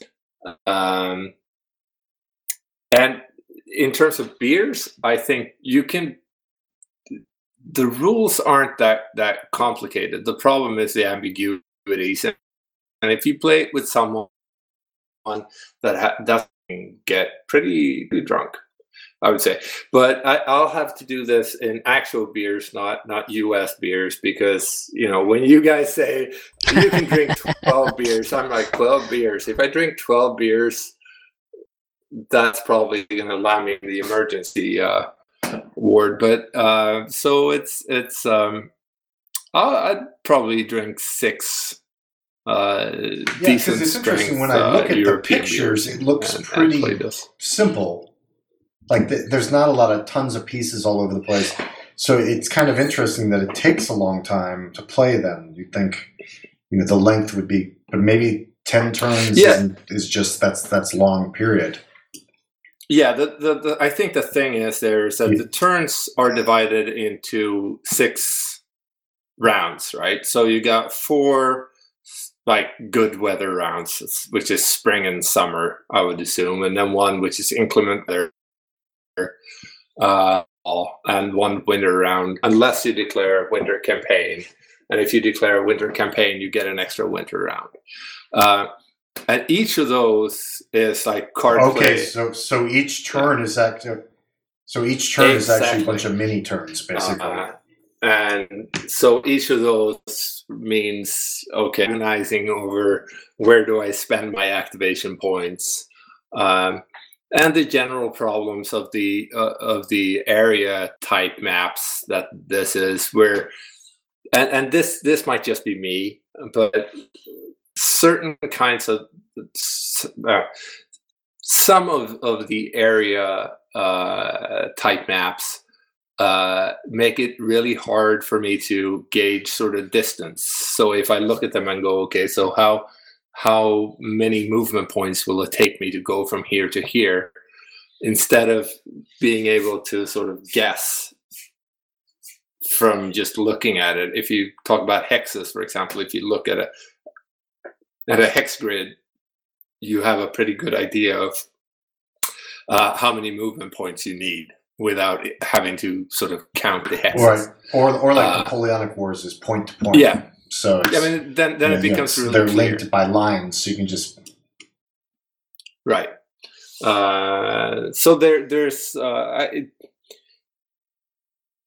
I don't know. I mean, I haven't played it opposed because I don't know who I'd play this with among my general crowd of gamer friends. But if you have someone who's a sort of a loosey-goosey rules kind of person, you like Napoleonics, you want to play this kind of game, absolutely go for it. But if you really want nailed down perfect rules, then right. And I think anytime you're going to be playing a card-driven game solo, it's tough because you know what side has what cards, and that's kind of some of the mystery and fog of war of the game. You don't know what your opponent has in his hand. So yeah, I mean that plays into it too, of course. But at the same time, when you play it like that just to try to figure it out, it's more of a, how often do I end up with a card where I go, I wonder what they mean. No, that's a pain in the ass. When you see that, and you know that when you sit with someone else playing the game, and you're going to have that discussion, that's not something that's fun. Yeah. I'm out. I wasn't expecting this to be a game for you, Jason. So, I don't mean that in a bad way. No, it's just not in my alley. Yeah, so my takeaway from all this is that Nick's friends are terrible people. They just want to play Terraforming Mars. Don't get me started on that. No, I think you've said enough. I think you've said enough. I like playing games, and if those kinds of games, I'll play them with them. But I'm not going to play that game ever again. I can say that. Will you play a railroad I'd game? play I'd much rather play a railroad game, I think. At least that's sort of at least the components there seem to be thought through. It's not just some glossy cubes that glide around on the table and clip art. So yeah, railroad games seem to be the dirty little secret of wargamers. Like there's quite a few wargamers who secretly lust after railroad games. It's good stuff. I think the railroad games or any kind of sort of heavy Euro economic game has a lot of conflict in it. I mean, the game we I can't remember the name of an indecent something or an indifferent. I can't. Do you remember, Jason, the name of that? That was Infamous Traffic. It's pretty conflict oriented, yeah. In the sense that you basically go, I'm just gonna remove your stuff. You don't attack the person, but you fuck them up. You take their stuff away and impede their traffic. The end result is basically so who ended up winning that thing? Was that Justin who won that thing? Let's just say it was the duck. he might be happy if I think I won, but I accidentally. Oh, okay, yeah, I didn't know. I just saw it. You guys did a screenshot. Kind of made sure that he had no chance. So, but I actually think that's it. I mean, a lot of people that I play with, at least, they shy away from conflict. So they want to play games where they basically spend all the time building some engine or doing something that is completely separate from everything else, which is not as entertaining as actually. Sounds interesting.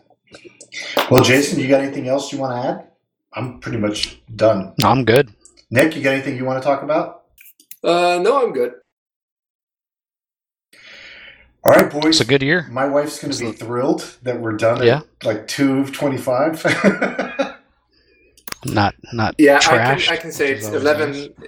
It's 11:25 here, and I think everyone else is asleep. So yeah, maybe I'll take the dog for a walk in the dark. Yeah, go roll around in the snow. Go roll in the snow. Exactly. So I guess next month we'll do our game of the year. We are the worst. Oh, that's a good idea. We are the worst prepared. It didn't even occur to me. This is our last episode of the year. we don't need a year in review. Let me see. Yeah, what do we got? Let me look around the room. My game it was a year. I don't know. Okay, we'll hit it next month. That's right. It was a year. Yeah, a lot of people died. We had the convention. Exactly. There we go. So that was a good time. All right, boys. Well, have a great 2017, and I get to go shop. I get to go shop for cars tomorrow. So yeah, good luck with that. I have to, when I get out of this room, I have to appear too drunk to go shop for cars, but not so drunk that I get in trouble. So it's a fine line. I don't want to seem too sober because then my wife will be like, "Oh, we can hop in the car and go drive down to the car dealership." Now is not the time. That's right. All right, boys. Well, all right, guys. And Jason, just let us know if you need us to upload anything or anything like that. Yeah, we'll do. Okay. All right. Cool. Thanks. Bye. All right. Bye, guys. Visit us at http://boardgamgeek.com/guild/1660 or contact us at advanceaftercombat@gmail.com.